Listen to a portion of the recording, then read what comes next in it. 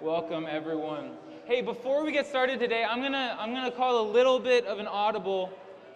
This hasn't been announced or anything, but it came to my attention that there's a lot of people who are going to be leaving very soon because of camp ministry. We have a lot of people in our church who are involved in the different camps in our area, Brookwoods and really others around as well. So if it's okay with you guys, can we invite everybody who's doing camp ministry this summer up so that we can pray over them? From Berea, Brookwoods, wherever you are, come on up here now. A couple weeks ago, we were talking about Jesus being the light of the world and how we, as his people, with his light shining into our lives, we turn around and we go out and carry his light out into the darkness. And what these people do every summer is they go out and they shine the light of Jesus Christ at the camps around New England. And so we are so thankful for them. We're going to miss all you guys so much. But let's just take a minute to pray and really commission these people as they go out and shine Christ's light to kids all over New England. Heavenly Father, we love the way that you use these people every summer, these brothers and sisters of ours, Lord.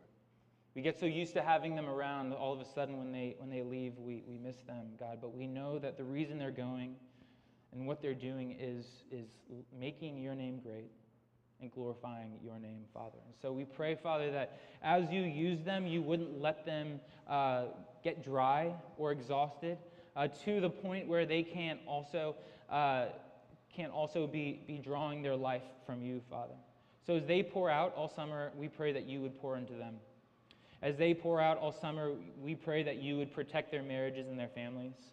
As they pour out all summer, Father, we pray that the hearts of the kids that they're pouring into would receive the light of your gospel, would receive the life that can be found in your name, Lord, and would go home because of camp just a little bit closer to you than they were before they went to camp. And so, Father, work through these brothers and sisters this summer, Father, and may you receive all the glory and praise and honor. We pray this, Lord, in Jesus' name. Amen. Thank you guys so much. Give them a round. Yep. Well, my name's Ben Rule. I'm the pastor here at Be Free. And we are a Christ-centered family that glorifies God by loving him, by loving others, and by making disciples. That's who we are. That's what we do, and that's how we do it. And what we do during this time is we continue our worship by looking at the Word of God, laboring and longing to understand what the Word of God has to say to us, so that we can believe what it says, so that we can obey what it teaches, and so that we can delight in the God that it reveals to us. So we're going to continue worshiping this morning in John chapter 9. John chapter 9. We're going to go all the way from verse 1 to verse 41, the entire chapter today. It's one story, and it is a story where we see Jesus continue to shine his light into the darkness. So before we dive in, let's pause one more time, pray, ask the Holy Spirit to guide this time and to work it into our hearts. And Father, we love you. We praise you. We're here this morning because we love you and because we as a family want to praise you, God. But we pray that we wouldn't just come here to check a box, not just to get more information into our heads, but Father, we would come here this morning so that your Spirit could change our hearts, that we could love you more deeply, change the way that we live so that we could honor you more truly every single day, Father. And so we pray, Father, that today would be a day where you are praised and we are further equipped to do the ministry and to shine your light that you have given us to shine in our region, Father. So, Father, use today for your purposes. We love you and we praise you. Speak to us now, we pray. In Jesus' name, amen. All right, so for the last number of weeks, we've been in John chapter 7 and 8. In John chapter 7 and 8, Jesus is in the temple at the Feast of Booths, and he's having a conversation with the Jewish leaders. In that conversation, there's been a lot of friction, a lot of heat, so that by the time we come to the end of John chapter 8, the Jews are picking up stones to actually stone Jesus. Now, we don't actually know exactly how long after the Feast of Booths this next passage comes. Some people think it happened right when Jesus was leaving the temple. Other people think that it happened many weeks or months later, but we really can't know for sure. But what we do know is Jesus is in Jerusalem with his disciples. And as they're walking in Jerusalem, and they see a blind man, a man who was blind from birth. We actually know that this man was a beggar in Jerusalem. It's likely that Jesus and his disciples had seen this guy in Jerusalem for years and years and years. Perhaps they even gave him money when he begged in the past. And so this is where the stage is set. This is what we find right at the beginning. Jesus and his disciples are in Jerusalem, and they're walking and they see a blind man. So let's start here in verse 1. As he passed by, he saw a man blind from birth. And his disciples asked him, "Rabbi, who sinned, this man or his parents, that he was born blind?" Jesus answered, "It was not that this man sinned or his parents, but that the works of God might be displayed in him. We must work the works of him who sent me while it is day. Night is coming when no one can work. As long as I am in the world, I am the light of the world." So Jesus and the disciples, they see this blind man. And the disciples ask a question that might sound strange to us. They ask Jesus, "Rabbi, who sinned, this man or his parents, that he was born blind?" Now, the idea that this man sinned so that he was born blind is an interesting thing to begin with. Not many fetuses are sinning, as far as I know. But even the idea or the concept that this man was blind specifically because of a certain sin that either he or his parents committed was actually something that was pretty common back then. Now, they're not entirely wrong. All suffering and all brokenness is a direct result of sin. And that's true at a universal level. Things are not the way they're supposed to be because of sin, because sin entered into the world at the beginning when Adam and Eve ate of the fruit of the tree. But this isn't as true on a universal level, right? Sometimes suffering and brokenness comes upon us because of our sins, but it's not karma. This isn't how life works. A lot of times in life, people suffer who are holy and righteous, while people prosper who are wicked. In fact, we see the biblical authors, both Old and New Testaments, wrestling with this reality constantly. But what's interesting is that Jesus doesn't correct their thinking here. He doesn't go into depth to explain, actually, guys, that's not exactly how it works. Rather, this is what Jesus says. It was not that this man sinned or his parents, but that the works of God might be displayed in him. So he doesn't correct them. Rather, what he says is, it's neither of those. It's not this man nor his parents. But the reason that this man is blind is so that God's works might be displayed in him. And when we read that, our antenna should quiver a little bit. This is a hint for us that God's works are about to be put on display. We should see this little warning so that we have our eyes open. So as we read on, we can see maybe what God's works on display are going to be. So let's keep our eyes open as we continue reading. Verse 4. "We must work the works of him who sent me while it is day. Night is coming when no one can work. As long as I am in the world, I am the light of the world." So again, here, there's a lot here. But again, what we're seeing here in this verse is that this theme of light and darkness, day and night, blindness and sight, is a theme that comes back up again in this passage. We saw it in John chapter 1, where it said that the light was coming into the world, but people loved the darkness rather than the light. We saw it in John chapter 3, a passage we read just a couple minutes ago for the call to worship. Then again, John chapter 8, Jesus says, "I am the light of the world." Now again in chapter 9, he calls himself the light of the world. Again, this theme of light and darkness keeps showing up throughout the book of John. So the stage is set now. So what will the light of the world do? Let's keep reading. Let's join us together in verse 6. "Having said these things, he spit on the ground and made mud with his saliva. Then he anointed the man's eyes with the mud and said to him, 'Go, wash in the pool of Siloam,' which means sent. So he went and washed and came back seeing." So what does the light of the world do? The light of the world gives light to the one who was in darkness. He gives sight to the one who was blind. And here again, like all of Jesus' miraculous signs, it wasn't just a magic trick. It wasn't just something to gain popularity or attention. This sign was meant to point towards something. This was meant to be a signpost to declare something about who Jesus is.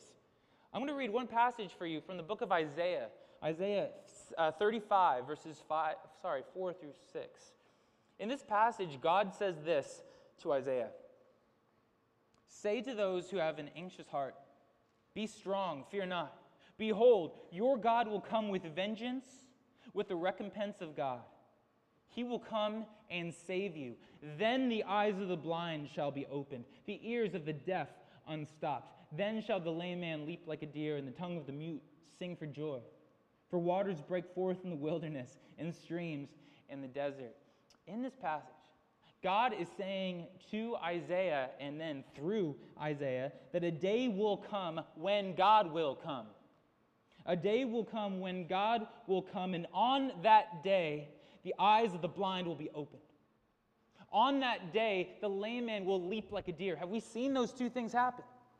And so when Jesus is doing these signs, he is conducting the works that the people of Israel have been waiting for, all the way since Isaiah wrote them 700 years before.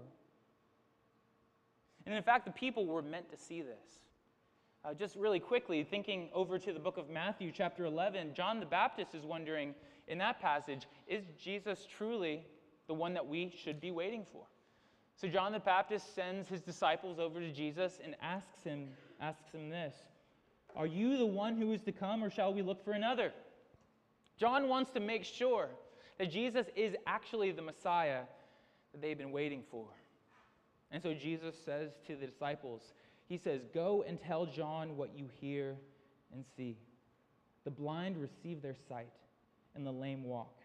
Lepers are cleansed, and the deaf hear, and the dead are raised up, and the poor have good news preached to them. And blessed is the one who is not offended by me. When John the Baptist sends his disciples to ask, are you the one that we've been waiting for? Are you the Messiah? Jesus doesn't answer by just saying yes. Rather, what he says to the disciples is, what do my works show you? The works that I'm doing, what do they prove to you? Look at my signs. I'm fulfilling the prophecies. He actually is quoting almost verbatim Isaiah chapter 35 to say, look, I am the one that you should be waiting for. I am the Messiah. And so back here in John chapter 9, as Jesus opens the eyes of a blind man, he is declaring with his works who he is. That he is the Messiah, the one the Jewish people have been waiting for. So continuing on in verse 8, let me start reading again there. The neighbors and those who had seen him before, that's the blind man before, as a beggar, were saying this, is this not the man who used to sit and beg? Some said, it is he. Others said, no, but he is like him. He kept saying, I am the man. So they said to him, then how were your eyes opened? He answered, the man called Jesus made mud and anointed my eyes and said to me, go to Siloam and wash. So I went and washed and received my sight. They said to him, where is he? And he said, I do not know. So the people see the man who was blind now seeing, and they disagree as to whether he was actually the man at all, if his eyes had actually been opened. And so they continue on to the Pharisees and ask the Pharisees for help to figure out, what do we do with all of this? So let's continue in verse 13. They brought to the Pharisees the man who had formerly been blind. Now it was a Sabbath day when Jesus made the mud and opened his eyes. So the Pharisees again asked him how he had received his sight. And he said to them, he put mud on my eyes, and I washed, and I see. Some of the Pharisees said, this man is not from God, for he does not keep the Sabbath. But others said, how can a man who is a sinner do such signs? And there was a division amongst them. So they said again to the blind man, what do you say about him, since he has opened your eyes? And he said, he is a prophet. So the people look at what happened, and they have a divided opinion. Did this sign actually happen? Well, they can't quite agree. And now, coming to the Pharisees, we see that the Pharisees are also divided. And speaking about Jesus in verse 16, some of them say that this man is not from God, for he does not keep the Sabbath. And others said, how can a man who is a sinner do such signs? And there was a division among them. And so some of the Pharisees were focused on the signs, and some of them were focused on the law. It seems by looking at this passage, the division is really there. The ones who focused on the law did not believe, while those who focused on the signs did believe. But even if we're honest with ourselves, the Pharisees who did respond favorably, who did say, you know what, maybe he's not a sinner, they're not really taking a true, solid position on who Jesus is. Rather, all they're saying is, maybe he's not a sinner. And that's a far cry from faith. But what we have to notice is that this is very similar to the pool of Bethesda. Back in John chapter 5, when Jesus heals the lame man, almost the exact same conversation happens between the Jewish leaders. Some of them believed and some of them didn't. And the division back then also was on that one question. He breaks the Sabbath. He breaks the Sabbath. This man could not be from God. But at this point, the Pharisees are on the scent, right? They heard the story from the man, but they weren't there. They've got the story, but now they want to get the backstory. Is everything that this man says actually true? So they continue on the scent in verse 18.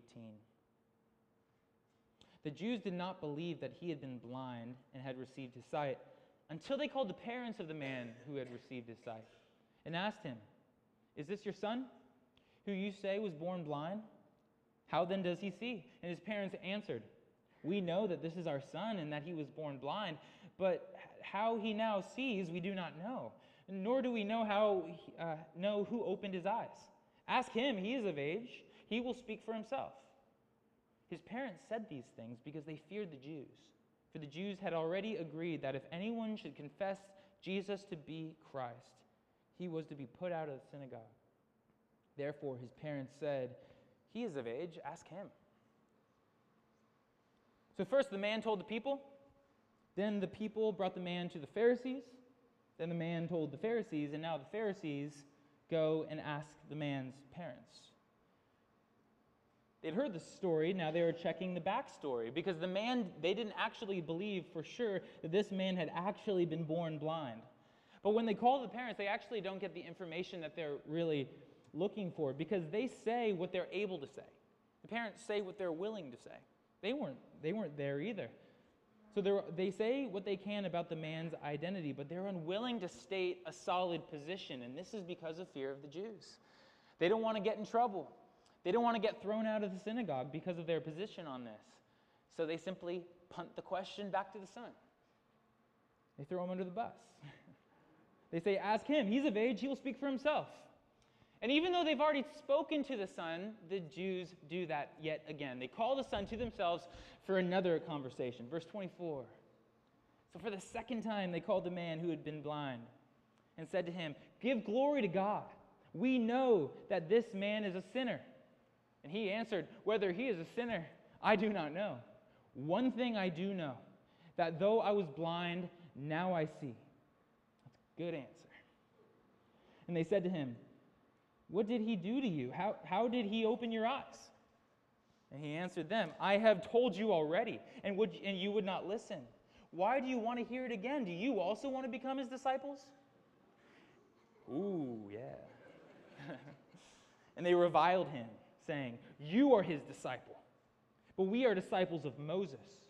We know that God has spoken to Moses, but as for this man, we do not know where he comes from. The man answered, why, this is an amazing thing. You do not know where he comes from, and yet he opened my eyes.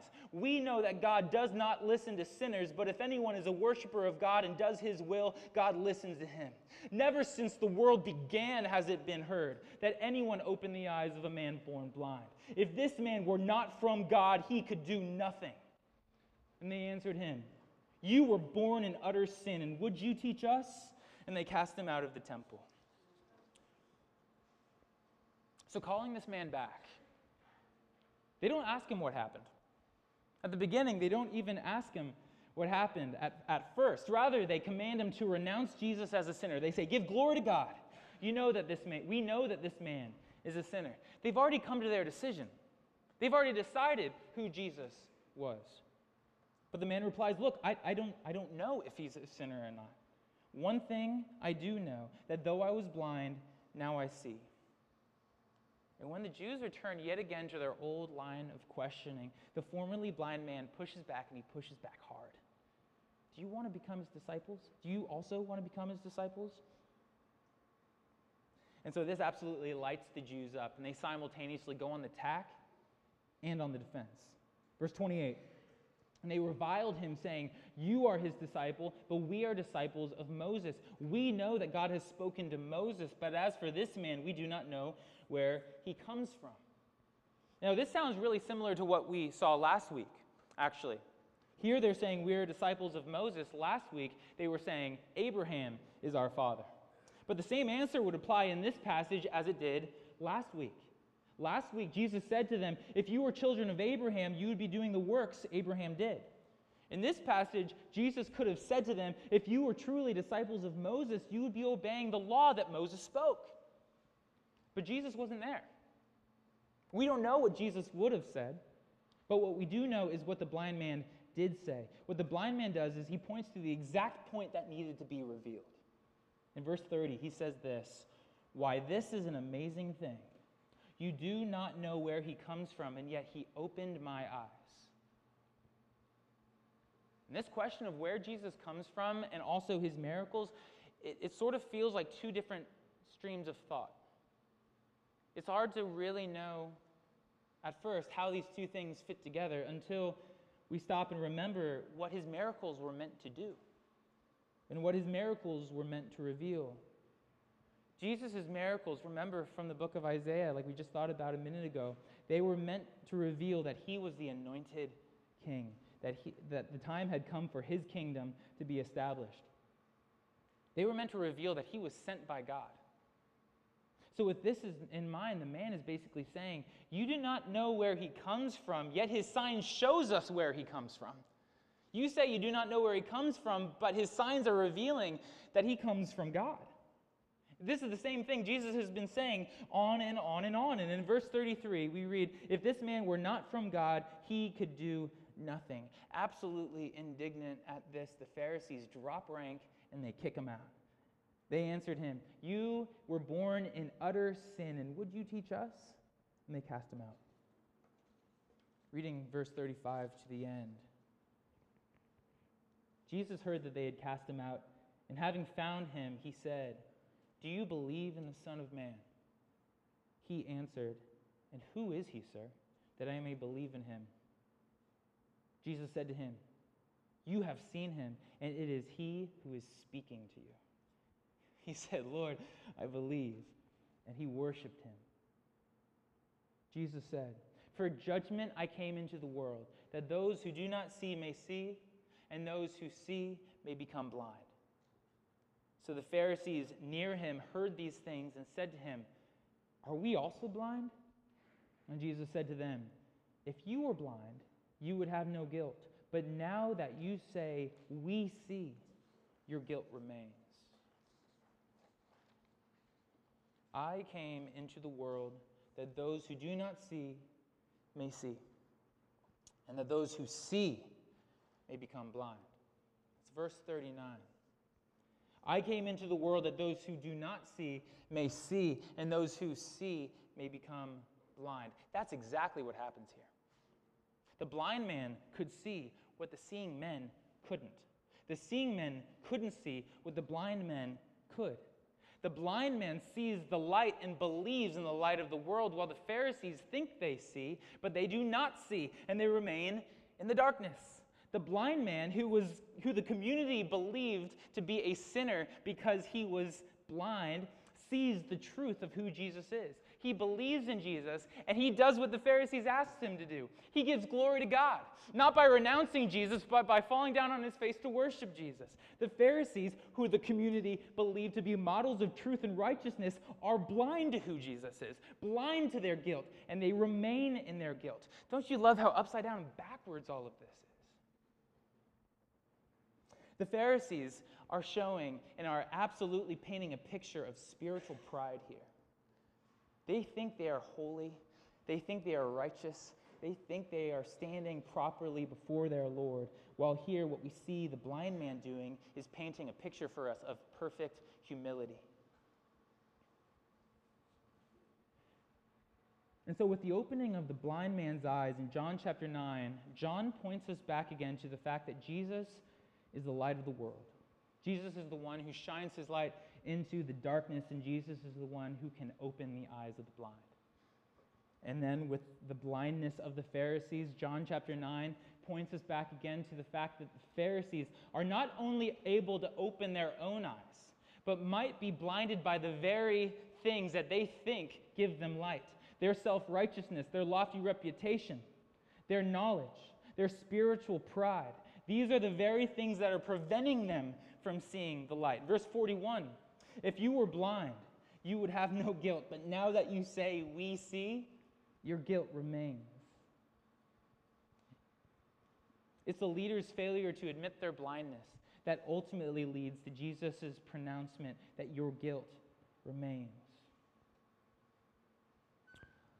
When we think about the gospel, the good news that Jesus came to proclaim, we very often and typically focus on the good news part of the gospel. Gospel means good news, so that kind of makes sense. But more often than not, what we focus on is the fact that we have been saved, that we have been made new creations, that we are been made his disciples, and that we are sent to shine his light and to proclaim his message. Hallelujah. Absolutely. That is absolutely true. But the good news is not good news at all if we forget the bad news. The good news of the gospel is not good news at all if we forget the sinful, hopeless state that we were in before we believed the good news. If we forget what we've been saved from, why does it matter if we've been saved? For you see, before we can truly know the joy of the life that we can have in Christ, we must grasp the depth of the hopelessness that we have apart from Christ. That our best efforts before the Lord is filthy rags. That we are utterly and totally in the dark. That we are dead without hope, without Christ. Because we can believe in Jesus Christ, but the moment that we start thinking a little bit more highly of ourselves, the moment that we start thinking to ourselves, I'm not that bad, the moment we start to diminish the bad news of our sinfulness is the moment that we start to diminish the good news of the gospel. When we start to forget what we've been saved from, the saving doesn't bear all that much meaning. I'm really thankful for our home group because almost this entire year we've been focusing on the gospel. And as we've been talking about the gospel, we've been talking about two different parts of it, or maybe two different pieces that help us understand what the gospel truly is. Number one, we've been focusing on the greatness of God, his glory, his majesty, his perfection, his beauty, his holiness, his righteousness. And then at the same time, we've been focusing on our position in sin. The fact that we are sinful. The fact that we are hopeless without Christ.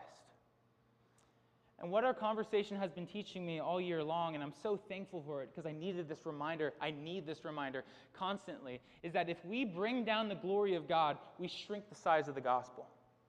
But at the exact same time, if we forget truly how hopeless we are without Christ, that shrinks the size of the gospel too. If we forget or we lose sight of just how glorious God is, the size of the gospel becomes smaller and smaller and smaller to us. But if we start thinking that we are actually not that bad, that Jesus is actually pretty lucky to have us, then the size of the gospel gets shrunken as well. The more we grasp our sin and our hopelessness, the more good the good news becomes to us. The Pharisees here, they didn't understand their sin. They didn't understand their hopelessness apart from Jesus Christ. The man who understood how much he needed Jesus was the man who was humble. It was the blind man. And so for us, if you have never trusted in the light of the world to open your eyes, if you've never put your faith in Jesus Christ, if you've never done that before, then I want to ask you to do today what the blind man did in this passage, to believe in the Son of Man and to become a worshiper of him. I invite you to humble yourself like the blind man, to admit your blindness and sin before God, to admit that you cannot open your own eyes, to believe in Jesus Christ, to trust in him, put your faith in him, because he will open your eyes. The light of the world will shine into your life. But for those of us who have believed this, we have to remember that we have something to learn from this as well. Because our greatest danger now as followers of Jesus Christ is to become proud. Our greatest danger is to forget where we got our sight from. Is to forget that by grace you have been saved through faith. And this is not your own doing. It is a gift of God, not a result of works, so that no one may boast. Be free. Do not forget who opened your eyes. Do not forget that we would still be blind if we were not rescued by the grace of Jesus Christ. Hold tightly to the gospel of grace. Remember that you do not deserve that love, but it has been given to you anyway. And do not forget that if you do not fall into moral and spiritual pride. That's really what I'm trying to say. Because I find myself doing this constantly.